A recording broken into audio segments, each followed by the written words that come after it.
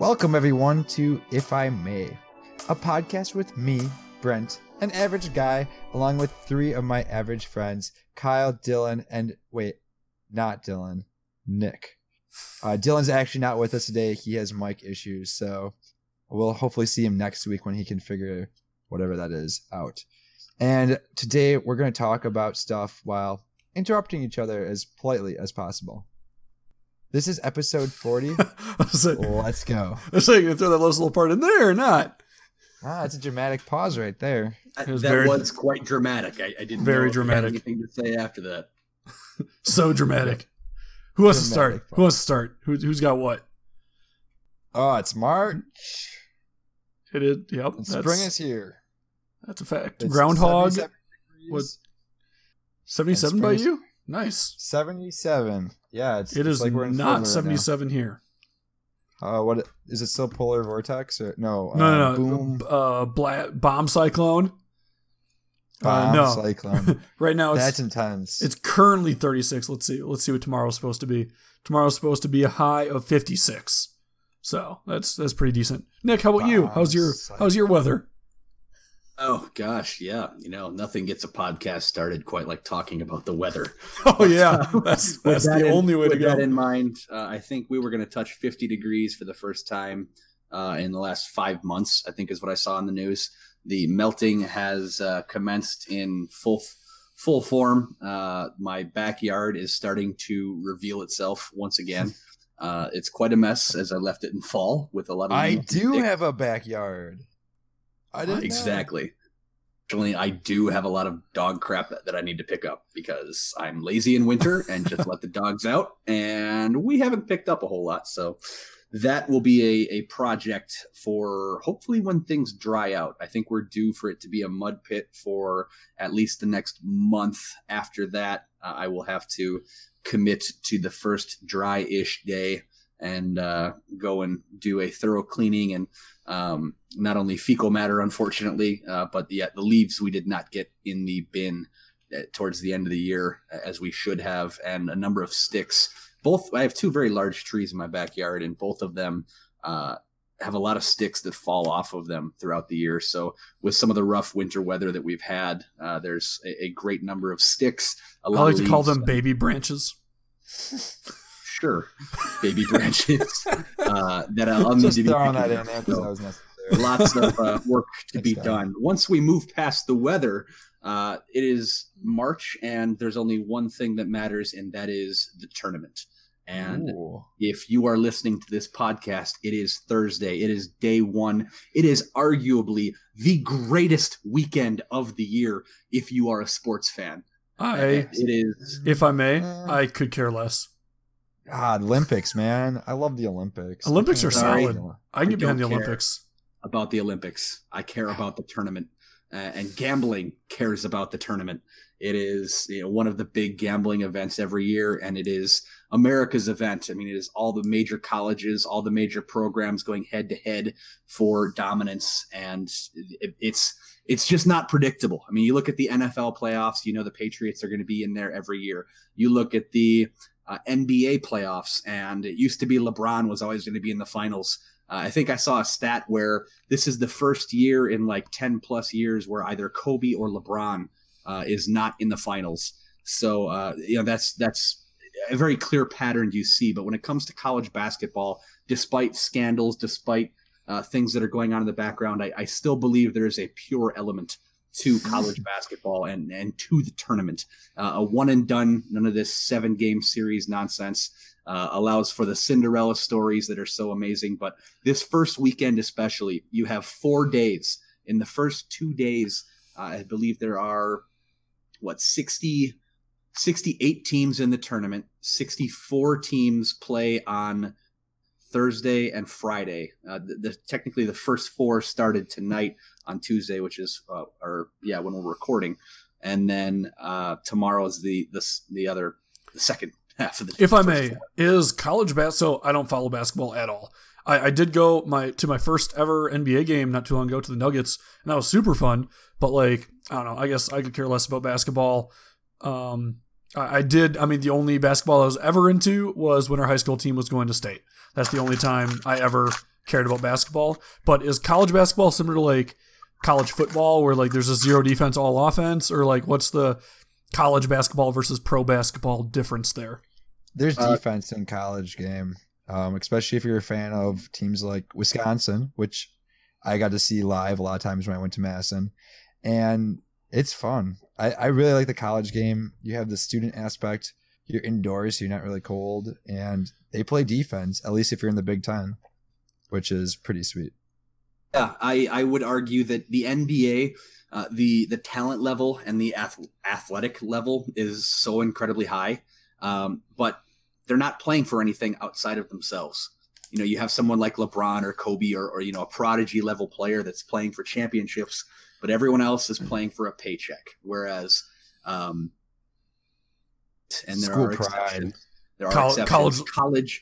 College, you're playing for something more. I mean, yes, some of those guys the ability to get going that for paycheck, NBA draft stock, and other things, but the purist in me still believes that there is something in the college basketball game today that is worth holding on to. You know, maybe they should be paid or compensated because they are poor college students and they deserve to, you know, get a piece of the pie, and they're not getting that. But that's a separate discussion. But so at any rate, like if I may, for that general discussion, I fully understand schools not directly paying kids because that becomes pretty sketchy pretty quick. It's like, yeah, are you trying to even give them an education?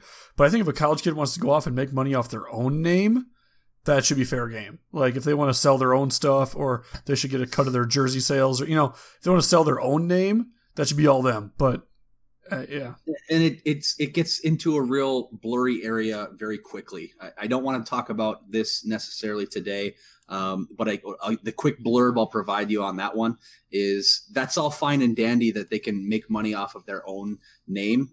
College football, there used to be every year there was a brand new Madden and there was a brand new NCAA football. They stopped making the NCAA football in 14. game. I think found out in 14 was the last one. They were making names off of the players. And from a recruiting standpoint, the biggest schools would have even more of an advantage than they already do, because if you go to a University of California, if you go to a major school that has a huge fan base, you can make a lot more money. Therefore, you are further incentivized to go to a school like that rather than a smaller one, and that would make things more broken than they already are. But I mean, if I may, though, in college sports, it's already don't want to go down that avenue. It's already broken like that, though, because all the big players go to Duke, they go to UNC, they go to the ones that will get the primetime games. Just like in football, all the good players, you want to get drafted number one, you're going to go to Alabama. It's no parity. But I will. Next weekend, I'm not going to earn it for you. Mind, there are games that are going to occur between Thursday and Friday. There are 4 games going on at any given point in time for the entire Thursday and Friday. And then there are 2 games at any given point on Saturday and Sunday. It is nonstop buzzer beater action. It is absolutely fantastic. I have the privilege of working from home, and I will be absolutely tuned in and having different screens on in the background. Rock the picture in picture. Exactly. And it is so much fun. And my dad did something that I desperately want to do one day. I want to go to Vegas for the opening weekend of the tournament, because technically the other weekends are still very good and there's a lot of great basketball to be seen. But the opening weekend, there's 4 games going on at any given point in time. You have, you know, all of these games finishing in a period of about 20 minutes. And it is so much fun to go out to Vegas and bet on these games. And there's all kinds of different betting games. If you want to put a little money on it, they usually have it set up with TV screens covering every square inch of every single wall. You have a few beers, you have a bunch of great snacks, and you're in Vegas, just kind of in that environment. Oh, that is the bucket. I don't know. So if I may, I can't see how that can compare. I remember it's been in Milwaukee in the past, at least the opening weekend for a while, and I know you've gone to some of those. I can't possibly imagine how sitting in Vegas is going to be any better than actually being at the games themselves. Isn't that that's a great point? March Madness, and you are right and wrong at the same time, because especially with that first weekend, being at the tournament was really cool. My father got tickets and was nice enough to take me, I think 2 years ago, maybe 2 years ago, I believe, in Milwaukee. He and I went. He just called me up like a week or two before and was like, "Hey, you want to go?" And my thought was, yeah, absolutely. Wouldn't miss it for the world. But sure. Here's the thing. That's only time. There are 3 other locations that have great games going on. And to be able to watch all those and go back and forth is a unique situation. The one thing I would add that kind of makes a difference, the way the tickets are set up for the games, after every single game, they need to empty the stadium. And if you have the second round of tickets, you get to go back in. Typically what they do is I think they sell them in groupings. So there are 4 games that occur at each location. And there are 4 locations that are going on. This sounds way too confusing and makes sense. Fully enforces why I don't care. Yeah, Point being, in that's Vegas, annoying. you get to experience all of it. And given how many games are going on, the buzzer beaters and all the bracket busters and everything that goes with that, it's almost better to not be in the actual location so that you can witness all the different things occurring across the country in all the different locations. Now, in later weekends, yes, following your team or being at the game. Actually, it's in Minneapolis this year. Fun fact, the national championship is, but the breakouts are in different locations. So, no, I would argue that for the opening weekend of the tournament, it would be better to be in Vegas or to have a nice bar set up. And I mean, Buffalo Wild Wings is going to advertise like crazy because they know having access to all those TVs, watching all the buzzer beaters. I would say, if I may, Julian and I were at Buffalo Wild Wings this last weekend, and it was already nuts just from like the individual tournament conference leagues. Yeah, the conference tournaments. Like that was even like crazy. Just there was people cheering at every single basket. It's like, my, like, and if they were ahead by quite a bit, it's like you're not coming. Like That's this is over. Like, why are you cheering for every single basket? It's only America, but it brings the country together. Gosh. I think I'm not together. I'm not with you. It brings the country together for I'm 1 not month. here. I'm with you on that. I really like when it lines up with the state basketball tournament, so you can have high school and college at the same time. It's okay that I didn't. Yes, get all the basketball over all at once. That way we don't have to care. No. I want to quick, before we jump in, I want to do a nature news because it's kind of related to this. But before we do that, who's everyone's team? Real quick, who's going to win it? Kyle, you can just name a random college and we'll tell you if it's in or not. I know of Wisconsin. There you go. Wisconsin's your team. They're probably not going to make it. Is there a Colorado team in? Is CU in? They'll be my second pick. Sure. I don't know. I'm gonna go with Duke. I don't know. Best player. It's not a upset driven one, but best 2 players in the entire college basketball. Is that one school that had like the nun show up to every single game in? They might be. Is that like St. John's or something? I don't know. They'll be my third pick. It was a small time school. I know what you're talking about. Somewhere in Chicago. And they were winning and they weren't supposed to, and the only game they lost is the one where the nun didn't show up to it. Oh, she was, or she left early or something. Because she was sick. Who do you got, Nick? Who do you got? I personally will be betting on Duke. I think that's the smart bet. But I did see a very interesting breakdown of the statistics on ESPN. Not that I want to get too analytical about it, but they talked about like across the board, if they pulled some major stats as far as free throw percentage and winning record and quality of play from the guards and all this different stuff, they went off and listed a bunch of stats that basically picked the top, all of the like 8 seeds and above, because I think the highest seed to ever win it in the last like 25 plus years has been an 8 seed, I think, maybe even lower than that. But they pulled all those and then they, basically said, okay, well, 11 of the last 10 years, it was this or higher. 11 of the last 10 years, a point guard that scored, 25 or more points was on the team that won the national championship. Way too much detail for me to care. Oh, yeah, they did a crazy level of analytics, and they basically said North Carolina would win. Yeah, that's really popular. That's the final. I hope it's not 4 times in one season is too much. I think that would be entertaining. Boring. My personal hope is just because Virginia plays Wisconsin style basketball, I hope Virginia has a revenge tour to make up for last year. I need that because freaking Virginia, I picked them to win last year and they bombed out. I think it'd be hilarious if they lose again. A lot of people are going to sleep on them, and I think they're going to go on a revenge tour, and they're going to make it at least to the Final Four. I want to see them lose twice to a 16 And seed that's basketball back-to-back. talk. All right, so nature news. Let's go. It's time for The nature news of the week. So Nick was talking about going to Vegas, and this inspired something in me. I saw an article this week that I found fascinating.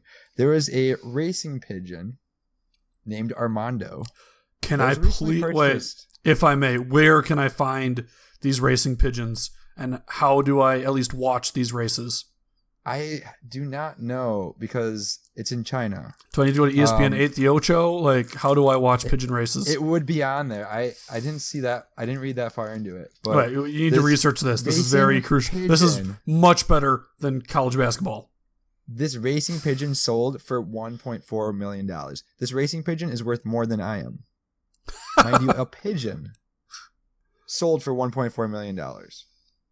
They refer to him as Lewis Hamilton of racing pigeons, which is some Formula One great. It's a European thing. I don't know. Now, do racing pigeons get named like racing horses?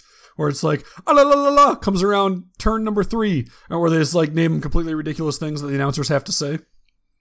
No, this guy's name is Armando, which seems Not to be bad. More of like a soccer name, soccer You look player at this name. pigeon, though. You look at this pigeon, and I swear, other than it being pretty fit, I mean, it looks like a pretty athletic pigeon. As far as pigeons go. Like, it looks like any other pigeon that you might see on the street. Not even kidding. Speaking it's of- obviously pretty sleek, but this guy is multiple-time champion, has the How old is national this pigeon? records, Olympic records. It doesn't say. I don't think he's too old. I think he's I still don't in his know. prime. After like 2 years, these pigeons, they start dying. I have no idea. Yeah, I have no clue. He is the greatest racing pigeon of all time, though, and 1.4 million. You have to believe it. If I may, And I was- how does pigeon racing start off? Be like, yo, dog, I think my pigeon's faster than your pigeon. Well, I'm sure it went back from they used to use pigeons to send messages. No, I've seen Game of Thrones. It's ravens.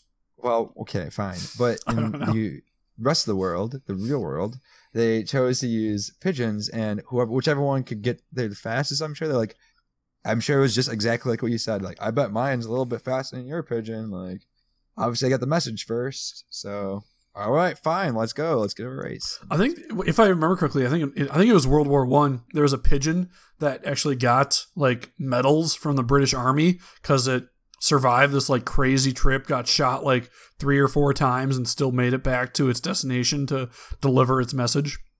I'm sure that went super. Like, well for that's the the next pigeon. level pigeon.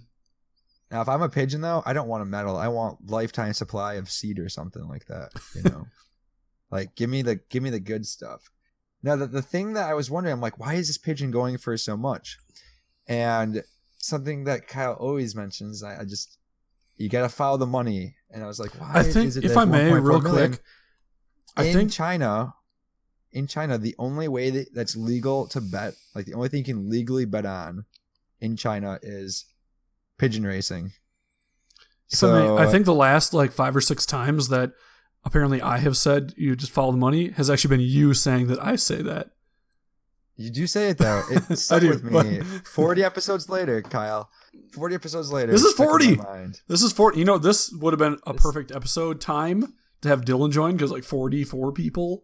But Yeah. Dylan's in Yeah, it's kind of Dylan's in some classified location doing classified army stuff or not. I don't fully understand. All I know is he couldn't get his phone to work with Discord nicely. And the mic he bought apparently doesn't work with his computer because computers don't have both headphone and mic jacks anymore or something. Anyhow, Yeah, I had that problem with my headphones for a while too, so I feel them. But that's yeah. so if Yeah, I make it's kind of quick, funny that the episode that is before the one we yeah. I get yeah, it, right. I get it. What? We'll just flip the episodes or something. Anyhow, the No, one but pigeon it's story. like the gambling. It's all about, this is the only thing they can gamble. Well, you got the best pigeons, so you can make a lot of money off of them. And I'm sure it's like horse racing where you sell the chicks and you get a lot of money for the chicks. And I don't know. I just found it really funny. It was like, why would you sell a pigeon? You buy the pigeon and then you sell sponsorships. So like you want a red feather to represent your company? Well, that'll cost you $20,000 and we'll paint one of his feathers red to represent your company and you'll know that that's your sponsorship during the race. There you go. All right. Well, that's all I got on that. I just wanted to bring it up. The one pigeon story I have is in Venice. Yeah, it was in Venice, in Italy, on our honeymoon. There was pigeons everywhere, and there was legit signs being like, "Do not feed the pigeons." Like, do not they're more of a pest right now. Like they're legitimately like considered a rodent over there because they're everywhere and they're like pooping and peeing on these old or these ancient artifacts and buildings and stuff and just eroding things. Like they're basically considered vermin, and so. They're rats with wings. They're basically rats with wings in Venice. So when we were there, we were at a restaurant eating, and this like 3 pigeons kept on like running under a table, and like it was like legit getting super annoying, and they had zero fear. So I kicked one, and it was fantastic. Kyle. Yep. Well, I didn't kick it hard. It was more of a shunt, but I was like, "Oh, please get between my legs." And actually, like I did more of like a tries to like pinch it and like trap it in between my feet. And yeah, it freaked out, flew away, and didn't come back. Wow. So that is how you deter a pigeon in Venice. There you go. Yep. That's life hack right there. Hack right there. We were just talking about the sports in general. I guess for me, I don't fully understand most sports games as far as like the draw. Like the whole like Madden, you get one every single year. And it's like I understand like updated rosters and whatnot, but I guess I've never been into any sport enough where I need to get every single game every single year when they come out with a new one. Did you play the hockey? I feel like you played NHL hockey quite a bit. I had a NHL hockey game, which I played for maybe 2 hours total of play time, and that's about it. Yeah. Backyard hockey, slightly different story, and backyard baseball, slightly different story there. Those 2 games I definitely have some hours in. But like Tecmo Super Bowl, Tecmo Bowl and Tecmo Super Bowl I have played quite a bit of. I'll give you that one. Sports games have gotten worse as they've gone on, I think. Well, they've gotten graphically better, but I think play-wise, I don't know. Maybe it's just not my thing. But speaking of games, Google just yesterday, Thursday if this comes out, so Tuesday, whatever, the 19th, released I forgot if it was at E3 or some. It was at some event. They released the knowledge that they're going to be starting up a new service called Stadia. It's like a video game service, and it's like a streaming video game service. And so it seems like this might actually be like the future of gaming, to me anyway. Because if you think about it, like games went from buying every single cart. Well, first of all, you'd buy like a console, and the entire console was just a game. You'd buy Pong, and that was it. You'd buy an entire system just for Pong, and it was next level.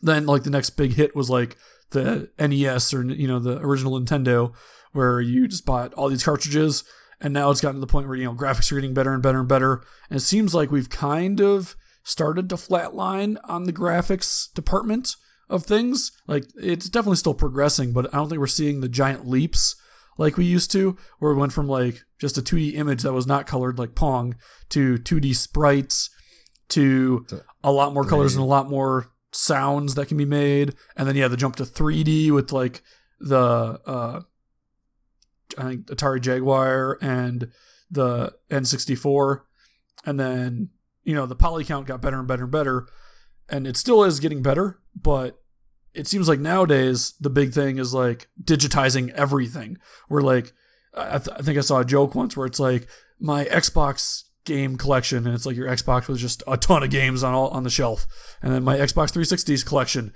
less games, and it's all on the hard drive, and then like my Xbox One collection, and there's only like 2 games stacked on top of the system. The rest of them are all just digitized on the hard drive.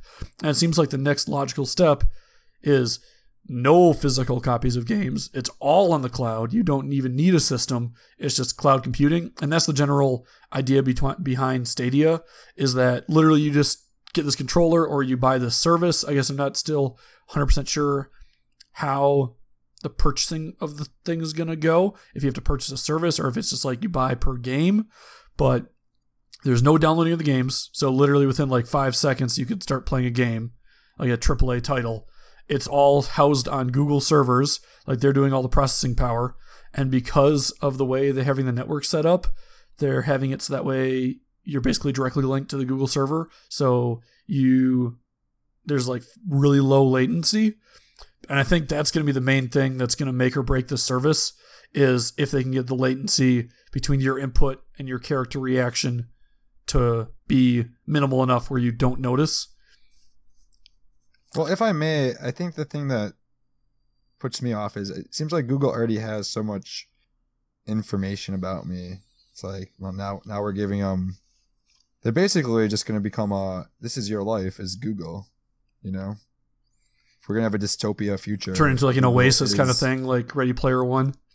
Like you cannot escape. Everything in the world is all Google all the time. And I don't know if that's a future I'm looking forward to. I mean, it already is sort of like that, but there's something fishy about the cloud that I don't know. It's in control of everybody else. I think that's a slightly different conversation than the whole like gaming platform. True, but true. Like as far as the Stadia service goes, it seems like one of the biggest benefits is because it's all cloud-based rendering of the game and, you know, save, that kind of thing. You can literally play on any device and it does not matter. So you can go from a TV to your phone to whatever, your computer, and it's the exact same experience for all of them because your computer's not the one doing it, so you don't need it physically installed on any device. You just need a control method that you like.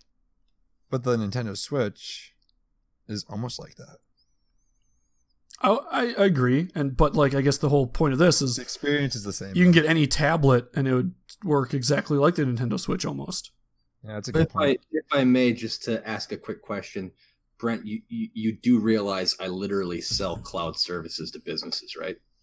Do you? Well, I love your cloud. Cloud to businesses.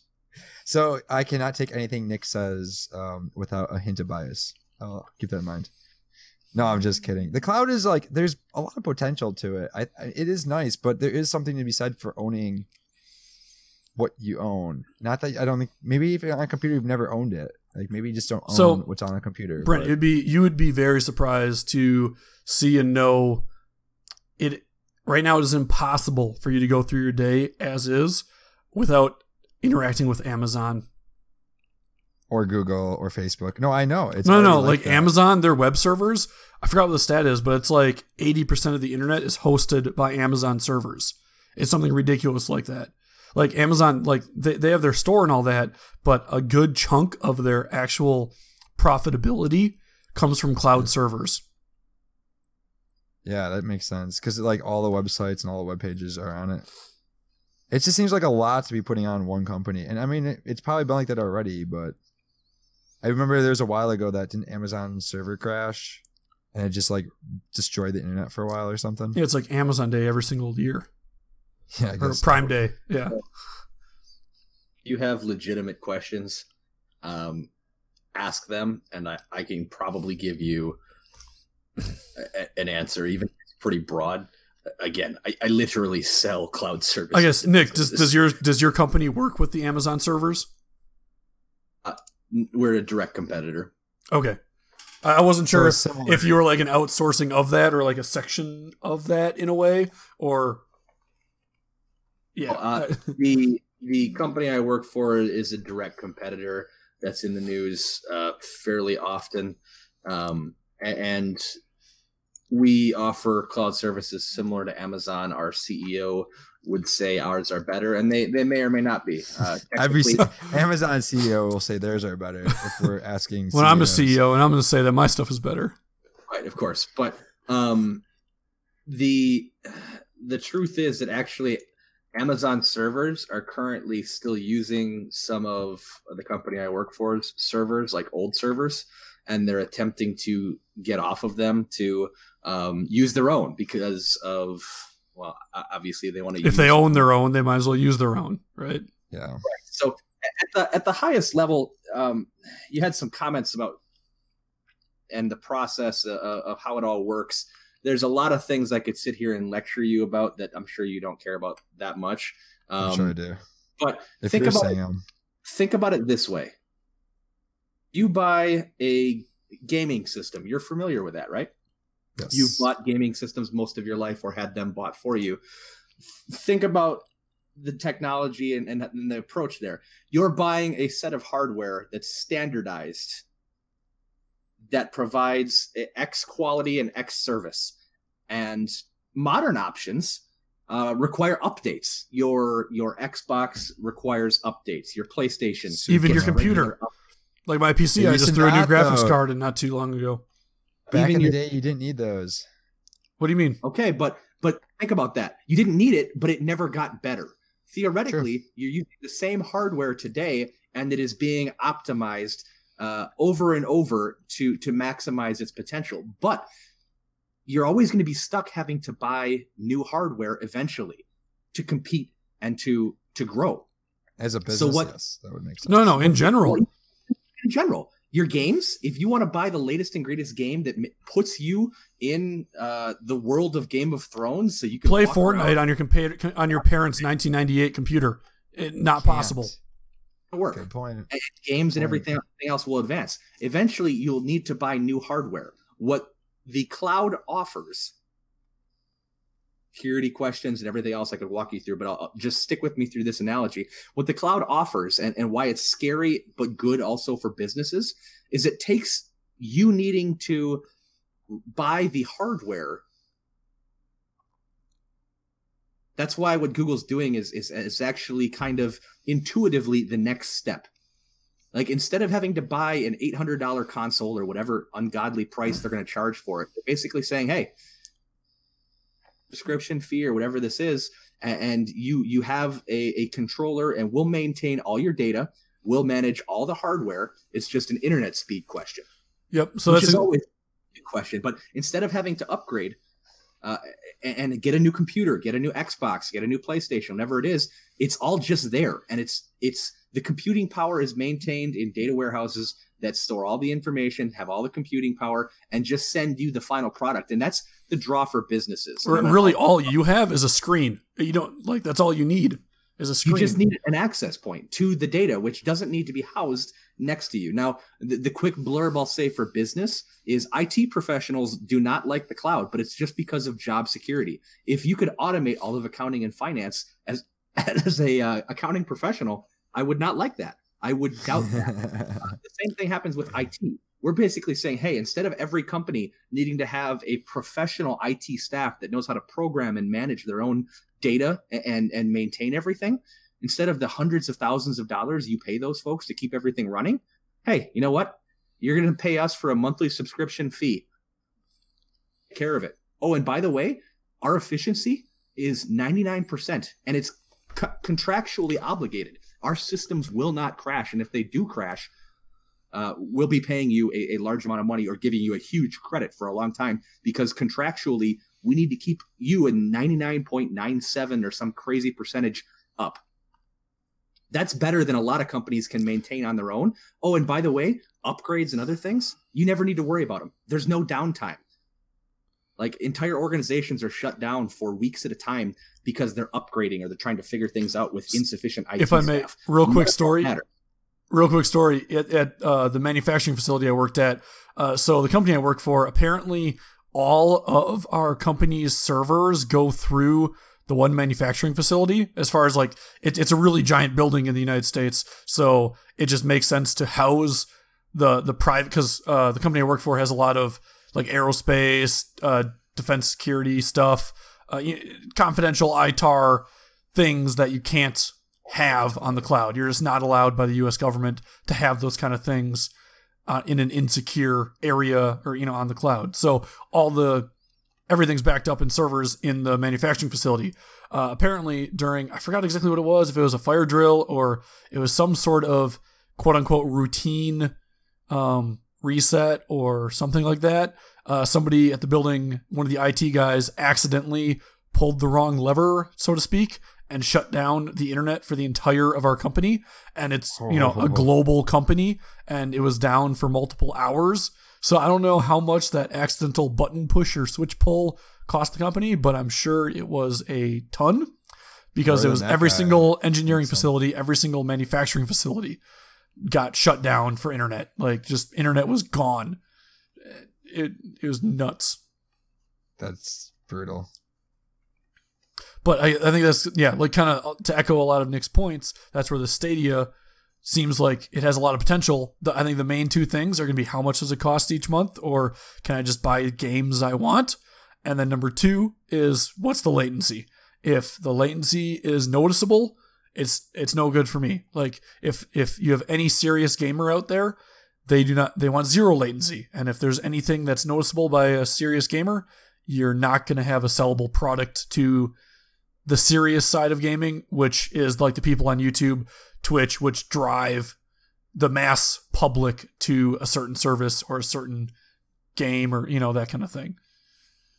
Absolutely. And there's, if I may, there's one more little blurb I'll throw in here, which is really interesting for me as a business perspective, and then I'll shut the hell up after that. But the last thing I'll share is the idea of the data lake.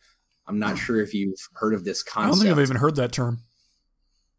Data lake is a term, and there may be other terms for it, but that's the one that is used within the organization that I work for. And that may not be a publicly shared term, but it makes sense, and I'll tell you what it is. So we have this cloud computing, and you have businesses that have all of their information stored in the data warehouses around the world that we have. And what they do is they store that data, and the data is stored individually, and only the people with the access to it who are within the company can know what that data is. However, as if they opt into it, we take their data, we wipe away any trace of recognition. So you'd never know if what's a company that we don't work with. I don't know if we work with this company or not. Just use Google. Just throw Google in there or something. Sears. Sears is tanking. Shopko is tanking. Kmart. Sears is a large retailer, and in a better time they were doing better, but they store all their data in the hypothetical cloud we're talking about. We would take all their data, if they allowed for it, and we would add it to a data lake, a data pool, and we would take another retailer, Kmart, and we would take all their data and we would dump it into the data lake. And you would take all these organizations and you would strip away anything that would identify it to an organization in specific. So you have like numbers of employees, you have different roles of the organizations, you have the financial performance, you have all of this information into one giant data lake. And what you can do is you can sort through that and use that information to say, okay, well, within the retail industry, here's what your competitors are doing. And you don't know which one. You have no idea. You can say there are. You can be like, on average, 200 retail operations that are stored in the data lake. 5 of them happen to be big names, but they can look at the big data. That's a term that's very common. Big data, the data lake, and they can sift through that and use that as a tool to understand their customer, understand their competitors, and make better business decisions based on the data lake of material. And there is no way to identify it. You can't ever bring back something from the data lake to say, yep, that's Brent Smith, who works for Sears, and he's making $125,000 a year. Like, you'd never. Brent Smith is doing pretty good for himself. Brent Smith is kicking butt. But you'd be able to track that. You wouldn't be able to track that back to a company, back to a person, back to anything. But you have major data points depending on what was stored in the data lake, and that's incredibly useful for companies that are part of that data lake to be able to know what competitors are doing, sizes, how things are run from a larger population like that, and that's possible through the use of the cloud computing. So everything is secure. I think one of the things I was told on when I was hired with the organization I work with is we've never been hacked. I think our CEO regularly touts at company meetings, not that you want to tout too loudly, but no, we've never been hacked. Nah. Like you want to know that you're secure, but it takes pretty big cojones to walk up in front of an entire organization and be like, hey, we've never been hacked. We've never had an issue. We have the best security possible. And that on top of everything else we're doing, and the future is very realistically cloud computing, and it's not a bad thing. It's not a scary thing. It's rough for IT professionals because right now everyone says, oh yeah, IT, and there will be IT jobs. There's no doubt. But the days of companies maintaining their entire IT staff that operates hardware and their own data centers, that's just not an efficient thing to be doing on an individual level. It doesn't make sense. Well, I think if I may, it's kind of like almost everything for companies. Like, for example, I was explaining this to Juliana the other day about just like making a product. Like all smaller businesses or OEMs or even engineering firms, like we don't directly necessarily make anything besides just combining off the shelf parts or we'll design custom parts and combine things. It just doesn't make sense for companies that have high variety of stuff to make everything. It's similar kind of like you're saying for the tech thing, it makes a whole lot, or the IT area, it doesn't make sense to have 3 or 4, however big your group IT guys are for your company, when you can outsource that to a company that specializes in it, is way more efficient at it, and can just do it better, faster, and cheaper. Exactly. Right? And exactly. It's almost with anything with business. Like if you want to be a can company and I want to sell small cans, big cans, medium cans, whatever, the peel top cans, the cans you have to the cans you're allowed to microwave, whatever, you want to sell all those cans, it doesn't necessarily make sense for you to make all those cans, but you can go to this guy who's really good at making small cans, this guy's really good at making medium cans, this guy that's really good at making large cans, buy whatever you need to sell to your end customers from all of them, and then be like, okay, customer, here's your order of 5 small, 3 medium, and 2 large. Like, here's your order. And instead of them having to go and source all those things for them. Absolutely. And I actually worked for an organization in Wisconsin. I'll use the name because I haven't worked there for a number of years, but Alta Resources. And that's not even something overly technical. What Alta Resources does is they have a bunch of customer service reps. They are an entire organization built around providing customer service for very large brand names. A lot of names you'd know. Old customers, I can't say if they're current or not. I don't know. I haven't worked there, but names that would ring a bell: Sony, Disney, Procter and Gamble, Johnson & Johnson. These are organizations that at one point or another worked with Alta Resources. Globally known, yeah. Globally known. But here's the thing: when you have engineering firms or doctors organizations, those kinds of organizations need to offer premier benefits and premier compensation packages that you typically wouldn't have to offer someone who answers phones for a living. Now, not to speak little of them, they had to deal with, especially in the medical field or overly technical fields, you get a lot of tough questions, a lot of tough customers, a lot of real assholes on the phone, frankly. But what those large organizations would do is they didn't specialize in customer service. I mean, certainly they can pay someone to answer the phone, but that's not their specialty. They would take that and outsource that process to a company that specializes in, all right, you handle our people, you handle our customers. We're going to focus on doing what we do best, our core competency. Same kind of concept. You're just taking the business model of every business model and saying, okay, instead of having to manage your own full IT staff, you can outsource it and we'll help you take care of that. And you'll always be modern. You'll always be up to date. There won't be any downtime. I mean, it's a pretty easy sell, frankly. The only problem that you're going to see in the next 5 to 10 years is so many organizations have invested so much money, because it's not cheap, in creating, because there was no other option, in creating those great IT teams, those great IT resources. But as those become older, as they become no longer sustainable, everyone will be moving to the cloud. There is no question in my mind. All right, that's my business plug for the week. If we can move on to something. So speaking of business, and just like Wisconsin, you brought me back. I saw there was a couple business moves that people are making for themselves. Both Randall Cobb and Clay Matthews have made the business decision to leave the Packers and go find greener pastures elsewhere. What do you guys feel as Packer fans about Cobb and Matthews leaving? So I guess I am not really versed. I heard about this, but I didn't like read into it, or I don't know any of the details. All I knew is that Cobb and Matthews are both leaving the Packers. I guess Matthews, personally, I don't really care too much. Like he's starting to get towards the washed up state.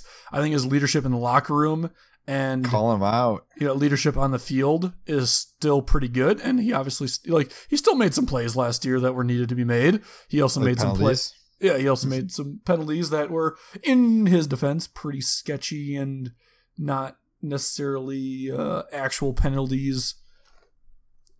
Whatever, you get it.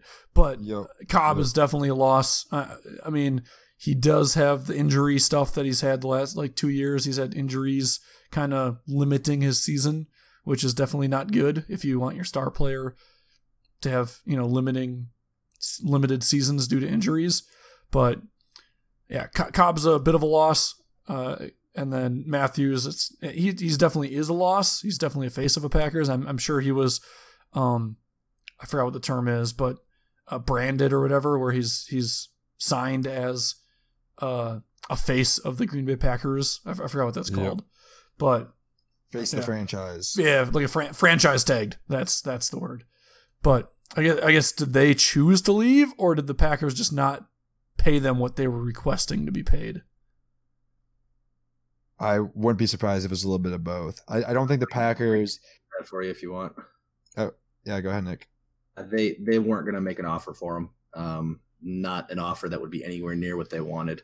Quite frankly, Cobb was a good slot wide receiver. He was never capable of being a number 2.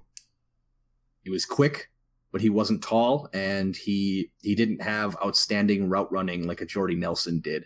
And Jordy was also much taller, but I can say that, yeah, we weren't going to offer him the kind of money he wanted. He had an injury last season and was, what I'll say, far from productive. Same thing with Matthews, where he only had 3.5 sacks, I think last year was a stat I read. If you put him as middle linebacker, he is incredibly intelligent. He's incredibly experienced. He is, the face of the franchise. Franchise tag is actually a term that has more meaning, I think, than you may be aware, Kyle. Franchise tagging is a formal process of saying, okay, we're not going to sign you to a long-term deal, but we're going to make you the one player each franchise can do it to. They will give you a contract that pays as much in the 1 year as is the average of the top 5 best paid at your position. So that is actually a contract technical term, franchise tagging. He was certainly one of the faces of the franchise, he and Aaron Rodgers both, but franchise tag is actually a separate tag. But he's too slow. I think we all loved AJ Hawk. He was fantastic for many years, and I think he's one of the leading tacklers in the organization. However, he's the leading tackler. Well, he's now he's doing like announcement booth stuff. He's actually doing pretty good at it too. He's pretty funny. A lot of players are transitioning into that, but he got too slow. He could not keep up with anybody. And Clay Matthews is unfortunately in that same category. He is incredibly strong, but never the strongest guy. He was never a great bull rusher. He always found a way to dip underneath the tackles on the edge or slash through the middle quickly before anyone could react. Smart his way into the situation. Yes, when he lost his speed, he lost his ability to be an effective pass rusher. He's still a great tackler, but he's just too slow. So if I may, do you think his decline? So if I may, do you think Clay Matthews' decline is directly correlated with the fact that he got busted or not busted for PEDs? I don't really know. I don't remember that situation, but there was a very common thought that he was on stuff. I think it was mainly because of him being in Pitch Perfect 3, to be honest. I don't even know, though, because if you look at him in college, he's tiny. He was a good player, but he definitely bulked up really fast. Almost like a JJ Watt, where they're all of a sudden monstrous people. I know there was something that they were investigating him for, too. So I don't know, is like maybe he lost a step because he couldn't get his extra little juice in the morning. He got too slow. You can use steroids all you want. You can use whatever PEDs, and I'd like to think he didn't, but truth is, I believe most players at one point or another were on some kind of what should be banned or is frankly banned substance in their careers. Prime example, I was fortunate enough to play at a very high level at the high school level, and I played at the All-Star game for the state. And there was a player on a rival team in Wisconsin, who I won't name, who's actually in the NFL now that I went against. And his teammates basically told us flat out, yeah, he's on something. I'm not going to say what it is. It doesn't matter. This was high school, and I was never tested, and I was pretty good. No one I know was ever tested at that level, but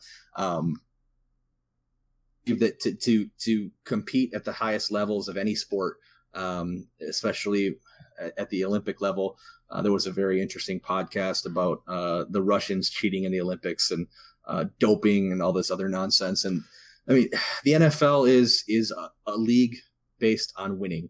And in order to win, you need to have the very best players possible. And there are a lot of things you can do to not break the rules and still be better chemically or physically or however you want to look at it. And, is Clay part of that? Maybe. I mean, I'd like to hope not, but I wouldn't be surprised if he was. It would be a little disappointing, but if he is, I'm sure he's not the only one. And the game is today better than it's ever been, making more money than it's ever made. It's not going to change quickly. So I guess that's my blurb on that. Ultimately, Cobb was injury prone and was never capable of being a number 2. If he can go back to being a slot receiver, he can have a few more productive years. And Matthews lost a step. And at linebacker in the NFL today, speed kills. Speed is everything. And if you don't have that, you're just not going to be a great player or even a good player anymore, especially at the linebacker position. If I may, real quick on the whole steroid thing, especially that Russian Sochi Olympics scandal thing. There is a documentary on Netflix. I'm a huge documentary guy, and there's a documentary on Netflix called Icarus. I think the title or the box art's like Putin's face in like red monochrome kind of thing, and it is a fantastic documentary discussing what went down in the Russian sports. The general idea behind the documentary is that this one guy who's an amateur cyclist wanted to see, like, hey, like, how hard would it really be to get away with doping in an amateur event? Like, so he wasn't going for, anything professional. It was just an amateur event, but the amateur event did drug test. So the general idea of the documentary was, how easy is this to do? Like, can guy was can on I get the away with Joe it? Rogan on the Joe Rogan podcast. If you haven't listened to that, listen to it. I'm assuming you've watched the documentary, but Joe Rogan had him on his podcast, and it's about an hour and a half long, I think, at least. And they talk about the making of it. They talk about the scientist for the Russians who is like on the run from the Russian government. And so that's what I was going to get into, is that the scientist so this guy started by working with an American doctor, and the American doctor's like, dude, I can't be supporting this. Like, this is unethical. And so he went and found the Russian doctor that was basically in charge of the doping for the Russian Olympics.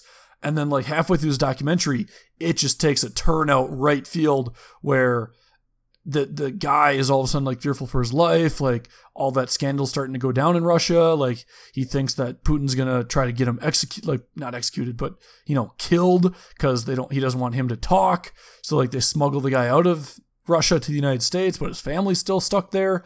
Like, it takes a crazy turn and goes down some details that are like super interesting. And if you're looking for a good documentary, Icarus on Netflix, super solid.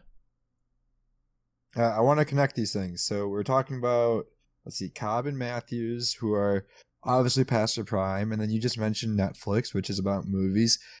Reminds me of a movie that's definitely going to be past its prime. A movie series, actually, Toy Story.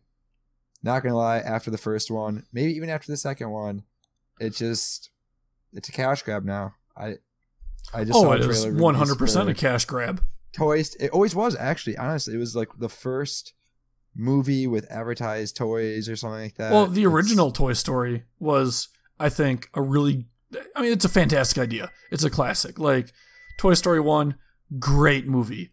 And then I don't know if Toy Story, at some point in time in filming history, people decided that sequels are okay to make and try to make more money off of an initial movie. I don't know when that was decided, but it's gotten to a ridiculous point with like Transformers even. Like that's just a prime example of a god-awful franchise. And like, oh, Fast and Furious. It's not even about cars anymore. They're saving the world at this point. It's just like, okay. But Star Wars is no longer about stars. Actually, I don't think it ever was, but Star Wars, I mean, if you watch those last few movies, it got Disneyified. It got Disneyified. Yeah. But I'm just not excited about it. I mean, Frozen 2 is coming out that looks to be the exact same type of thing. It's also a cash grab. Yeah. I miss the days of unique non-cash grabby movies. I will say, like Marvel. Actually, we just saw Captain Marvel. Maybe we can talk about that in a second here. But like, I think the Marvel movies, like, I don't know how, but they are doing that right. Like, I don't know who's behind this mastermind, but somebody has a overarching plan for the Marvel franchise, and they're doing a great job at executing it and making sure that every single character, has a good, at least a good, if not necessarily great, but at least a good backstory. And then there's a great one every once in a while. And then just when they come, Marvel's doing it right. Captain Marvel? No? I'll jump into that one, or I guess I did just see that, and to nobody's surprise, at the very end of the movie, Megan had a ton of questions and didn't realize that she had seen other movies that were in the same series as that movie. So I had to explain to her very simply all the different things that had happened and the relevance of certain things. It's not a major spoiler, but you find out how Nick Fury scratched his eye or needs to wear the eye patch in that movie, and little things like that. Okay, if you've been following along and you have any idea what's going on, it all makes sense. And then what blew Megan's mind, I love her so much, but she's horrible with movies. At the end of the movie, it's a Marvel movie. They always have kind of teasers for the next movies in the series to come out. At the very end, we're sitting around waiting, and she sees all these characters, and she's like, I have no idea what's happening. I'm like, you saw the movie that led into this. And I had to explain it to her with no spoilers, the snap and the repercussions of everything that went with that. Had seen that movie, and she should know that based on that, who these characters are. And she's not as passionate about it. She has a very she just is patient with me as I like to go to these movies. So I was glad she came with. It's always a little painful to realize she just isn't that interested or doesn't get as invested as I am. Same thing with Game of Thrones. Before every major season, I've rewatched all the prior seasons, although I'll put that in the same category as money grab, frankly. They're spending more, they're trying to do something historic. They're spending more than anything else, anyone else in the history of television to create a bunch of mini movies. But it just, how poor it got from moving from George R.R. Martin's material to Hollywood writers. And there's just a lack of creativity. And I'm not sure if that's the corporate culture around it, and if it doesn't fit the formula, it just doesn't work or what. But whether it's movies or money grabs today, or a lack of creativity, or the people in charge are very often in a lot of industries. Oh, we've done it this way for years and years, and the stats say if we make a sequel, it'll make 66% of what the original movie made. So if we want to make $10 million, our budget is this. Go ahead and make it. You're just like, okay, this is all just goddamn garbage. But I digress. I think, if I may, a lot of the times people miss what makes the original magic of the first one so pop. We have this new technology, or maybe this is what people really liked about it, but it was really a whole other aspect of the movie. Like Frozen was all cute. It was all about Let It Go. The songs, the just surprise of the story. I think. Hold on. If I may, if Frozen 2 doesn't have that, it's gonna bomb. It's not gonna be as good. It does have that. I can already tell you from the preview. I was impressed with the preview because one of the reasons they had as much success as they did with Frozen is it was something different. It wasn't the man comes to save the woman. They had a major male character, and they had him falling for the female character. And at the end of the movie, it wasn't about, oh, my Prince Charming is here to save me. They sent a message that no, it was the power of love. It was sisterhood. It was more important. Now, whether you support that or not, it doesn't really matter. It was a different message, and True. Even in the preview for Frozen 2, which I just saw today, although I watch previews for movies all the time, so I've already seen it. But even in that, there's the three main characters, and I forget the names. There's the two sisters, and then the main male character. And the main male character is standing in the middle, and he's got Sven, maybe, I don't know. He's got a sword on his belt, and they're walking away from the camera, and then the redhead turns around and sees something and grabs the guy's sword and starts swinging back at the camera. We don't know what she's swinging at or what perspective we're seeing it from. But even in that, they seem to maintain, okay, these women don't need a big, strong man to save them. He's one of their compadres on this adventure, but it's not about him being the prince to save the day. It's the two girls working it out, and he's just kind of there. They may put a love interest in there, but they seem to be sticking to their core with the redhead grabbing the guy's sword and being the main character, not allowing for the big strong man to come in and save the day. So they do seem to be sticking to their guns in what made Frozen different and what made it good. So I'm not saying for sure it'll be great, but I'm saying there's a chance. Yeah. You say there's a chance. So you're saying there's a chance. All right. You guys have anything else you want to cover? No, we're an hour. It's up to you guys. Okay. Well, it's hard to believe, but 39 episodes ago, we were at episode 1. And now, you just heard episode 40 of If I May. I hope you all enjoyed it. Bringing to you a new episode every Thursday. Support us with this merch available at our Teespring site. Subscribe, share, rate, review. And if you want to get in contact with us to give us ideas for topics that you want to hear in the future, just send us a DM on Twitter at Zarbust or email zarbust@gmail.com. Have a great Thursday, and we'll see you next week. Bye now.